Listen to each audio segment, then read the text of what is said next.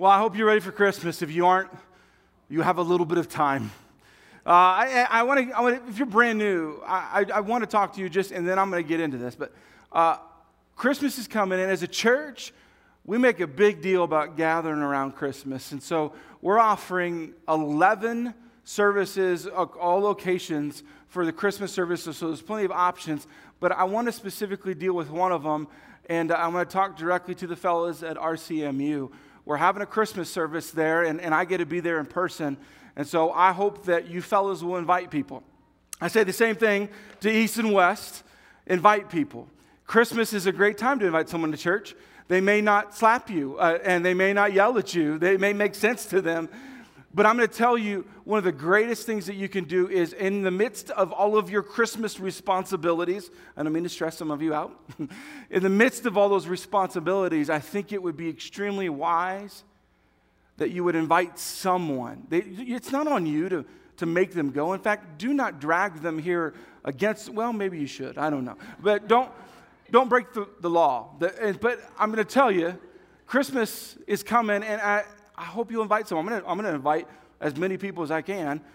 You're some of them.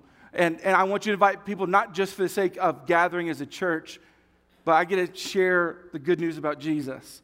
And so find someone to invite, whether they like you or not, or whether you know them or not. Now, in the midst of this Christmas season, we need to have a gift conversation.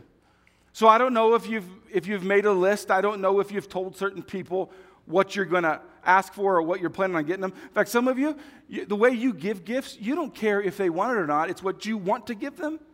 You know those people, right? You're like, why are you trying to be creative? I gave you a list. So I don't know if you make a list or if you're like, hey, be creative on this. We as a family, because we got 3 kids, Christmas can get a bit out of hand. All of a sudden, you're like, how did that, what, why, who's got presents? How many do they each have? So we have a system. It's not unique to us. Katie follows this, and I champion her. Something you want, something you need, something you wear, and something you read. We make sure the kids get those gifts, and that's it. Some of them, I would like to combine them all into one somehow, but that doesn't work. And most of them don't want, for those of you who get underwear and socks at Christmas, yeah? No? Okay, just what our family does. Okay. So those are gifts. Now, some of you are like, you know what, David, I'm overwhelmed right now with what to give someone. I need some help. Well, I'm here to help you. So if you do not know what to give other people, I've got some options. One of them might be an M&M toilet. If you're brand new, it didn't take very long for me to offend you. Just welcome to Fountain Springs Church. So I don't know, some of you need to take notes. You're like, all right, these are good gifts. And as you've thought a little bit more about the significance of the M&Ms in the toilet, now it's getting more and more gross for you. You're like, that's disgusting, David. Move on. Okay, I'll move on. Here's a better gift. The shotgun plunger. I did not know that these existed. I am now going to try to get one of these in every bathroom that I can possibly. There's sound effects. Come on. Some of you're like, this is disgusting. No, this is real life. And what better way in South Dakota to have a shotgun as a plunger? Come on. No amens with that? All right. Come on. All right. Some of you, you're just disgusted. You're like, we don't talk bathroom in church. Okay, let's talk apparel.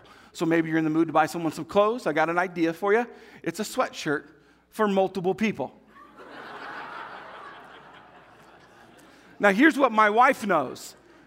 That I would decline ever using this. I'm like, I don't care. No. What I think it's funny is that $79. If any of you ever pay $79 for one of these, you and I need to talk. Because you got a problem.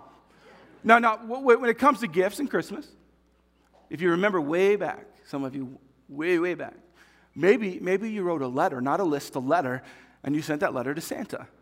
I went online and gathered a couple of letters that at least I resonate with. I believe these are real as far as I can tell. Here's one. Dear Santa, I wanted to tell you that I am fine. I didn't know how, but if you can, could you possibly make it so I can turn into a dragon? He even puts please, or a pet dragon. Either one will do, though I would like it if you make me turn into a dragon. P.S. Have a happy Valentine's Day.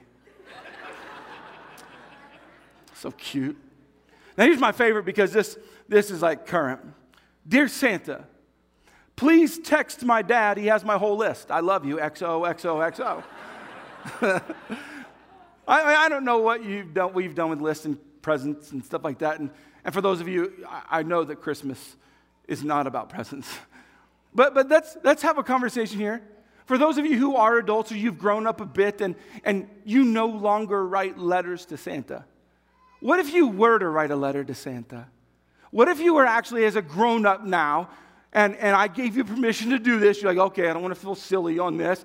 But you were to actually draft a letter to Santa to offer, a list or what you want. Some of you, I think it would change. Well, at least I hope it would change versus when you were 8. And rather than ask for a toy, maybe some of you would draft like, Dear Santa, fix my spouse, if you can. Or maybe you would ask like, Dear Santa, can you help me with this?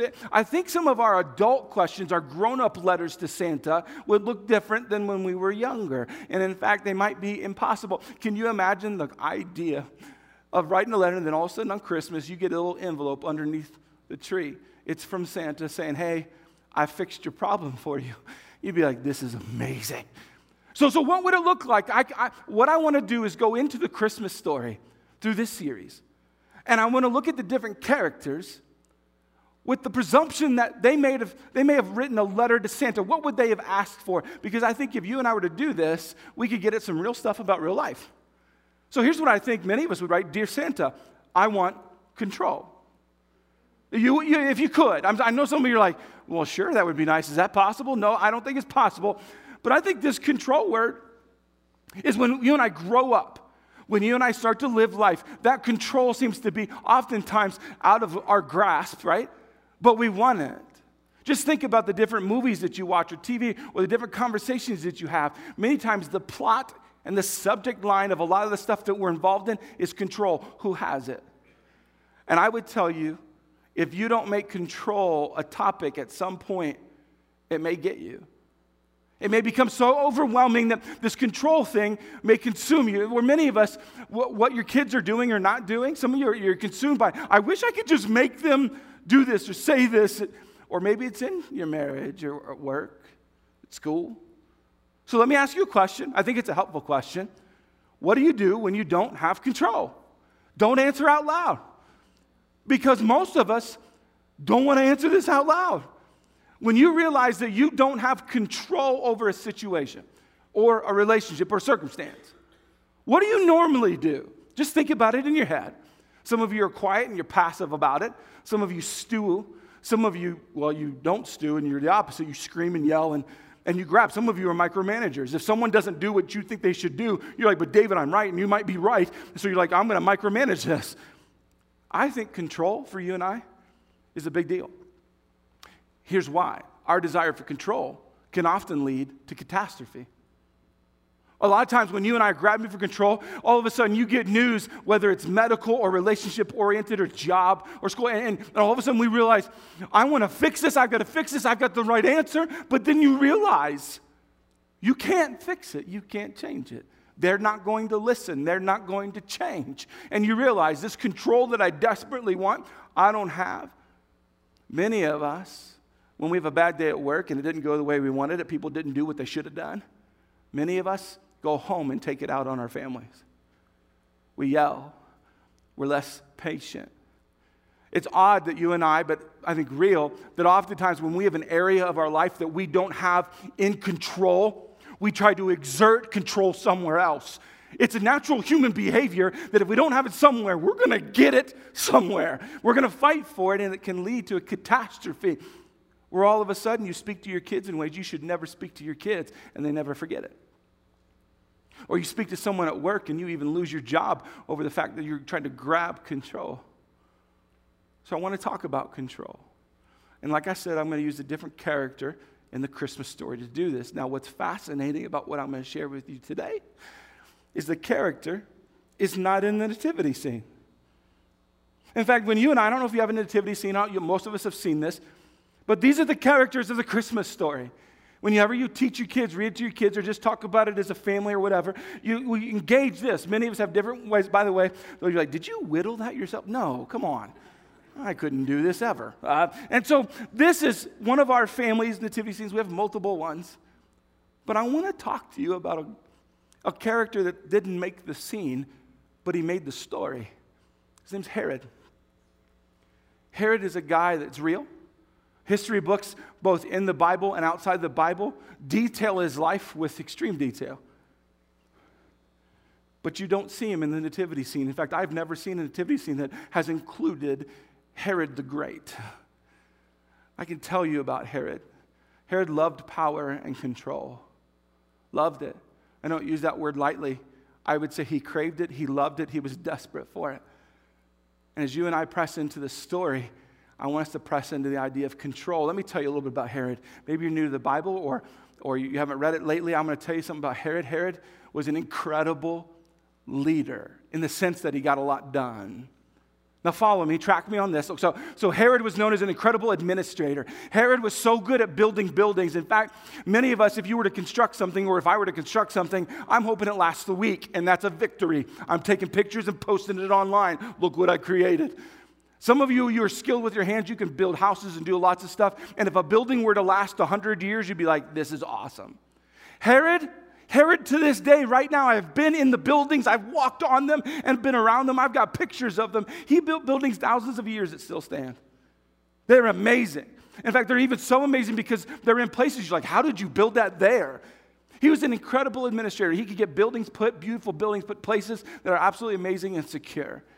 He built tons of them, but that was not all he did. In fact, Herod, who would plan for the future of different things, he would know that famine would often come upon his area, and so he would plan for famine. And so when famine would hit, they would have food ready to distribute everywhere. The guy was brilliant at administrating. Some of us, we can never iron out one detail to another.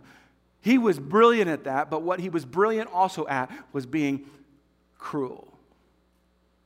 He was a horrible man.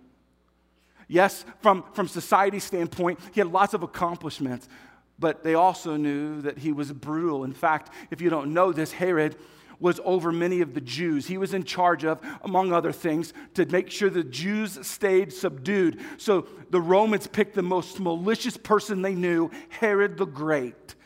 And they said, keep them subdued, and he did. He did so by killing them. Oftentimes, most of the time, for no good reason. In fact, what's been logged into some of his first acts as leader, he went and had the Jewish Supreme Court completely slaughtered. No reason other than to show the area, I'm in charge, I'm in control. Now, I would love to tell you that was the worst thing and only thing that Herod did. But actually, over his reign, he killed over 300 officers. For no reason. He was threatened by some of them. He thought, oh, they're going to try to take me over. I am in charge here. But it gets worse, actually. In fact, Herod killed many of his own family members. His son-in-law, his mother-in-law, his own kids. Because he was afraid that they would try to take over power. So he's like, oh, I'm going to fix this. I'm going to take control of this. And he would kill them. And in fact, get this. The leader of the Roman Empire said it was safer to be one of Herod's pigs than it was to be one of his sons. He was notorious for if you threatened him in any way, you didn't have to. If he saw you as a threat, you needed to know that your head would soon be cut off, and he would find great gratification in that. It got so bad. Near the end of his life, he actually became paranoid in the medical sense. Like he was losing his mind literally. And so he had it written down that the day he died, listen, he had several people arrested for no good reason. He said, the day that I die, I want you to slaughter these people so that people cry when I die. I mean, if you want to, in your mind, as you think about people in history like Hitler, Stalin, you need to put people like Herod in the same category. He was called Herod the Great, not because he was a great man, but he was a force that you never wanted to go against. He was afraid of losing control. Now you notice Herod's not in the nativity scene, but he is in the story. Look, Matthew says after Jesus was born in Bethlehem in Judea, during the time of King Herod, Magi from the east came to Jerusalem and asked, Where is the one who has been born King of the Jews? Now look at this King of the Jews. See, if you're new to the Bible, you're like, okay, that sounds good. You need to know that in a sarcastic way, they were making fun of him, but often the Romans would call Herod King of the Jews. And even though he didn't like it, but eventually owned it, when someone shows up in town and says, hey, where's the new King of the Jews? Someone who's a control freak is like, say what? Even though it was used in a derogatory kind of way. When the Magi show up and say, hey, we heard there's a new leader in town, King Herod's like, oh, tell me more. And so he did hear more. We saw a star when it rose and have come to worship him. When King Herod heard this, he was disturbed, and all Jerusalem with him. Now that you know a little bit about Herod, you know why he was disturbed. Because he was a control freak. I know some of us are like, man, Herod's nasty. He's never going to be in my nativity scene. Like, this guy's a bad dude. And we begin to disconnect. We begin to say how bad Herod is. But let me ask you the question that I've already asked you. What do you do when you don't have control? Many of us would be like, not what Herod did. And I would agree with you. The majority of mankind would never go where Herod went regarding trying to grab hold of control. But all I'm asking you is a question for you to answer in your own head. What do you do when you don't have control? Are you amazing at that? Most of us aren't. And Herod was horrible at that. When he didn't have control, he went for the throat, literally. Look at this in Matthew. When they had gone, an angel of the Lord appeared to Joseph in a dream. Get up, he said, take the child and his mother and escape to Egypt. Stay there until I tell you, for Herod is going to search for the child to kill him. If you're not picturing this, let me help you. You have a leader of multiple people who hears about a baby being born, and he decides to assemble whoever he assembles, the advisors, the leaders, the military, and he says, all right, we have a major battle at hand. We need to kill some babies in Bethlehem. How horrible, how ugly, how nasty. So those magi that went to Herod, they're warned, hey, don't go back to him.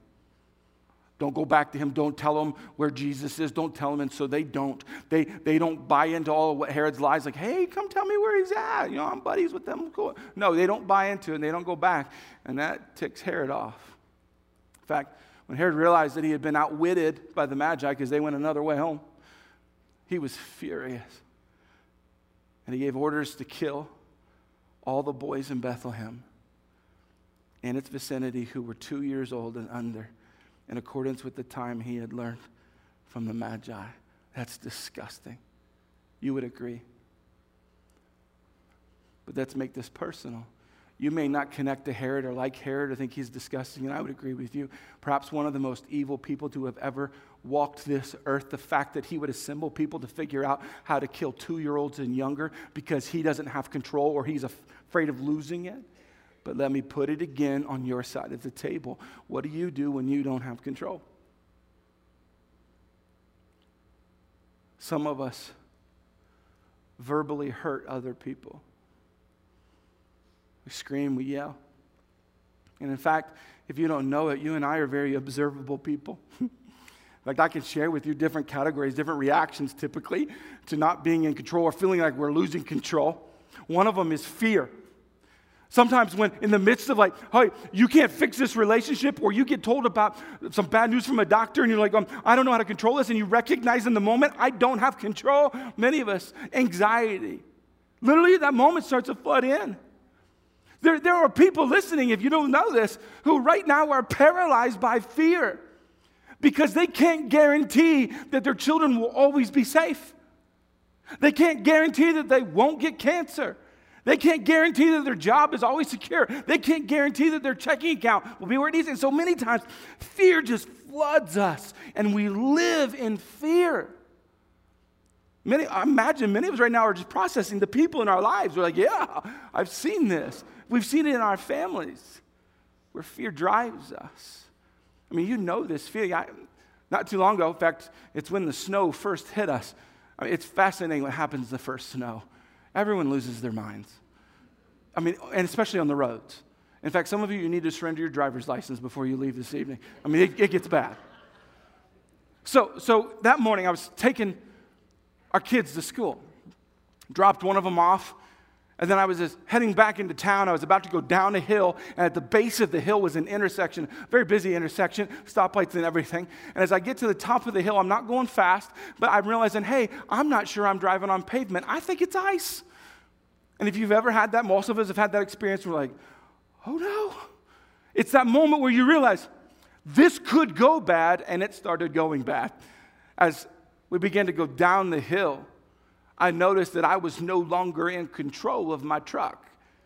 And it was at that moment that I noticed the other vehicles off the side of the road already, going, this is not going to go well. And then it began to flood in my head all of the realities that I could not control, because I am heading towards an intersection that I see cars very fast going by, and I notice that I am not going to be able to stop. Not only do I have my own children in the truck, got a couple others that I'm transporting to school, and fear. If you know that adrenaline, you know those pins and needles that start to fill your body, and you're going, I don't know what to do. And sometimes you slam on the brake, don't slam on the brake, don't slam on the brake, don't ever do that. Oh, nice. But you begin to get crazy with the thoughts. About 20 yards away from that intersection, somehow the truck grabbed control, was able to stop. I don't think the kids knew, but I was dripping sweat, gripped onto the wheel going, I'm going to get him to school. I'm going to get him. But I remember the fear. It's amazing the moment you realize you aren't in control, how powerful fear is. Maybe that's where some of you are. But maybe you've moved on from fear, and you've entered the world of hostility. You're like, I'm not afraid. I'm out to kill. In fact, for many of us, this is where anger floods in. You recognize that they're not doing, or it's not happening, and so you just get angry at them. This is what Herod did. And in fact, this is not only what Herod did, but look at John 1. John 1 tells us the reaction to Jesus. He came to his own people, and even they rejected him. He was met with anger. Some of us, that's where we're at. When you don't have control, when your boss doesn't, when your spouse doesn't, when your kids don't, when the bank account isn't where it needs to be, when you don't get what you deserve, you bypass fear. And you're just angry. Many of us, we hate angry people. You're like, cheer up. You need to know what's behind that anger is oftentimes fear and just overwhelmed because they don't have control. But I would not tell you, in fact, I don't think it is. I don't think that fear and hostility are the worst of the worst reactions to not being in control. In fact, I'll show you what the worst one is. It's indifference. See, some of you haven't even understood this whole conversation until now. You're like, David, why is everyone so afraid? Why is everyone so angry? Just give up. I think this is one of the biggest lies from the devil, where he tries to tell you, you can't do anything. You're done, you're over. Just be indifferent about it. The Bible addresses this, by the way. The Bible says don't be lukewarm. Don't be in the middle. Don't be about nothing. Don't be indifferent. It's the indifferent people that everything breaks down. What's fascinating, I don't have a verse for you for indifference. I'm not about to turn to the TV and say, all right, look at this verse in the story, because it's what's not in the story. It's what's not in the Christmas story. See, we hear about Herod, who's now set to kill babies, and the religious leaders don't show up on, hey, Herod, don't do this. No one tells Herod to not kill the babies. No one intervenes. No one does anything. They're like, all right. That's called indifference. In the moments that you don't have control, the reaction is not going, well, whatever. Indifference will be your first step toward just losing your soul. So what do? What's the step? What's the process? Like, if you can't control it, some of us like, so you get angry. What do? Do you not care? No. Here, I'll tell you what to do. You worship. I want you to listen very clearly. If you are in a moment, a circumstance, a relationship where you recognize that you are not in control, you can't fix it, they won't listen, it's not going to change, and there's this, I don't have control, David. I can't make my kids make these choices. I can't make work turn out this way. I can't make school be this way. I can't change it. your immediate reaction, and this is a choice, by the way. Notice I'm not telling you, and when you feel like it, if we only did what we felt like, can you imagine the world that way? This is a decision, just like indifference is a decision. Fear is a decision. Hostility is a decision. I would tell you the posture to take when you recognize that there's a situation or a relationship you don't have control is the worship. Now, here's what I mean by worship. This is the best definition for us. It's the expression of reverence and honor to a deity. Now, some of you don't like that. You grew up in church and you're like, but David, deity, wrong word. What I would tell you is worship is a choice. And yes, I believe the expression of reverence and honor to God. But many of us have replaced God and put in control, where we are giving reverence and honor and all of our time to control. If you want to know if that's you, it's where you think that if you could just have control over them, if you could just make the decision, if it's all about you, if you could just do it, then it would be right. When the best posture to take is to say, I can't control this, but I can worship. And I can worship the God who can change anything. This is in the story. Let me show it to you. It's in Matthew. When they saw the star, they were overjoyed. On coming to the house, they saw the child with his mother Mary, and they bowed down and worshiped him. Then they opened their treasures and presented him with gifts of gold, frankincense, and myrrh. Some of you are like, I thought that was just a song. No, it's real true. It's history. But let me take you back to the first part. They bowed down and worshiped him. If you're going, well, everybody doesn't do that. Herod didn't do that. The religious leaders didn't do that. The people around didn't do that. Notice the posture of worship came from people who were out-of-towners. Did you catch that? That no one knew that there was the Savior born, that Jesus has been born. These people from the east show up like, hey, where's the new king? And they're like, say, what? Worship. You know what to do? Worship. If you're new to this and you're like, what does worship look like? Well, there's multiple lists I can give you. Let me give you a list. I think this helps us. And this is not all inclusive, by the way. One is music. We talk about this all the time as a church. If you're all of a sudden getting news or learning about a relationship that you don't have control, one of the best things to do is go find some music that teaches you truth. The leaders throughout the Bible all the time did this. They're like, I am about to lose my mind, bring the harp in. No, I would not have chosen the harp, but that's what they had. You and I have music so accessible, more accessible than ever in human history. Are you paying attention to the music, to the words, to the emotions that you're filling your brain with? And one of the most profound things to do in worship is to put music that teaches you truth, specifically truth about God. Prayer. You're like, wait a minute, I thought we just like prayed written prayers or prayed like when we're desperate. No. See, in the midst of this, you need to, if you feel like, hey, I don't have control over this, you go to the one who can do anything, God. Read your Bible. Like, I knew you'd say that. Well, yeah. Do you understand?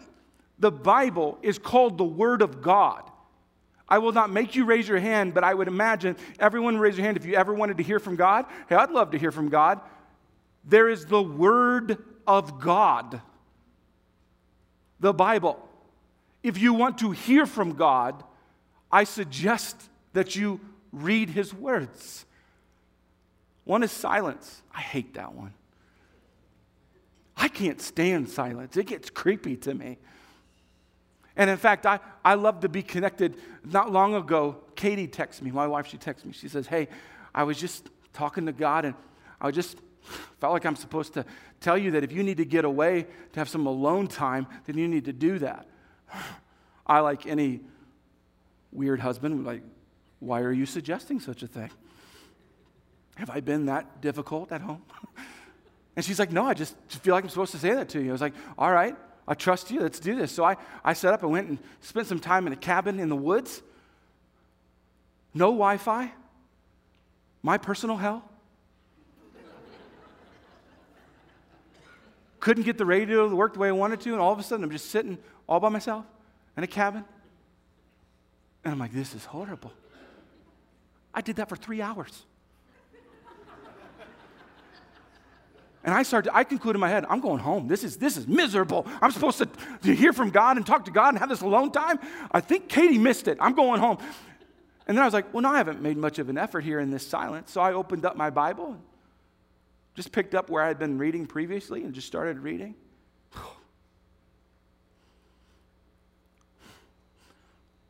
What God showed me just by reading in silence. I didn't pick it, He picked it. And some of the things in my life I was recognizing that I didn't have control over. I remembered who did. Sometimes it's just the silence, and we live in a time now, it's really hard to get to silence. This church one I want to make sure I bring up. It's fascinating to me. A lot of people going, hey, I'm losing control. My marriage is going in a wrong way. My kids are going in a wrong way. Work is going in a wrong way. And we take a break. We leave church. The one entity that Jesus said, I am going to build the church. Jesus said, here's the source of hope. I'm going to establish the church. And many of us, when we are losing control, the church is the first thing we let go of. Or when the church does things that we don't want them to do, we back off. And I would tell you, Jesus established the church for you and I to value that when we gather once a week, we gather and we press into what God has to tell us. Many of us, it's because we're so control freaks. And it was Jesus' way to help us fight that. So let me ask you again, what do you do when you don't have control? What do you do when you're finding yourself in a relationship, in a circumstance, at work, at school? What do you do when you're at the doctor's office and you get news that you've got something that you're not going to be able to control? What are you doing? What's your plan? You going to let fear dominate the rest of your life, worry and anxiety? Or are you just going to be angry and decide to hate everybody around you and blame everybody? Or are you going to be indifferent and say, I don't care, I'm just going to die, I'm going to let life just happen? Or what about looking at life with reality, not just optimistically, but saying, hey, I can't fix this. Being open and honest, going, yeah, them, what's going on? I can't fix it, but I'm going to worship. I'm going to go to God who can do anything and just spend time with Him. Maybe He'll tell me something I need to hear. Maybe He'll do something miraculous. Maybe He'll help me not be so afraid, so indifferent. See, when you don't have control, you need to go to what you can do, and what you can do always at any place that you're at is have reverence and honor for God and engage Him. I would tell you, one of the most honoring things you can ever do with God is when your life isn't going the way you want to, you go to Him. You just go spend time with Him. It's not weird and goofy. It's how He made life. It's how He designed it to be. What do you do when you don't have control? And if you don't like the answer, you can change. And God created this incredible story. If you don't know the disgusting part of this story, look at the legacy that Herod left. This control freak didn't make the nativity scene. I can tell you a little bit more history. His son eventually takes power and copies his dad. And in fact, some say that his son, what he learned from his father, was that you can control people by being cruel to people. The only problem is his son was not as brilliant as Herod was.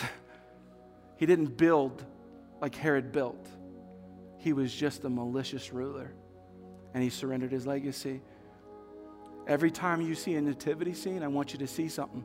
I want you to see what you don't see. You don't see Herod. Herod's reaction could have been, there's a king of the Jews. Let's worship him. But he didn't. He was afraid of losing control. What's your legacy going to be?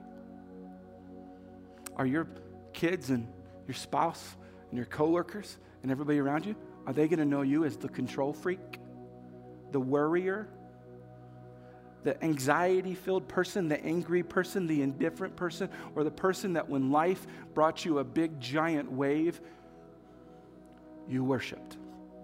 Not because you felt like it, but because it was your only way of getting hope. here's what I want us to do. I want you to bow your heads and close your eyes. And we're gathered together, so I want you to have some time with God. You're here. You're in this moment. So I'm going to stop talking, and I want you to have a conversation with God privately about control. So whatever it is in your life, whatever relationship, circumstance, whatever you're dealing with regarding control, I'm going to leave you with some time just to talk to God about it. Go ahead.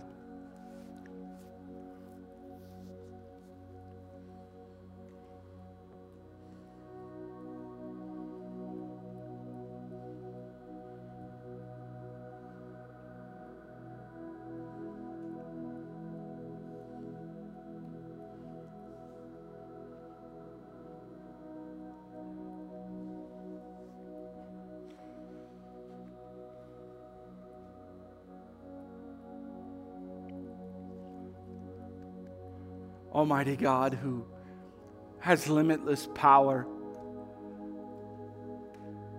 God, we humbly come in front of you in a way that we need to somehow, we're just going to tell you, we need your help. Because there are things in our lives, and I think everyone listening has things in their lives where we try to control, we try to micromanage. So God, you are so amazing, so powerful, so knowledgeable, full of wisdom. You know everything. So God, I pray for everyone listening, wherever they are, that you will press into their lives and help them know that whatever's going on, you are in control. God, in the moments that we feel like we're losing grip on everything, help us to fight fear and anxiety and worry and anger and indifference. God, remind us that you are in control. Draw us to worshiping you, to giving you reverence and honor, to approaching you when we don't know what to do, approaching you when we see life overwhelming us. God, I pray for everyone listening, no matter what season of life they are in.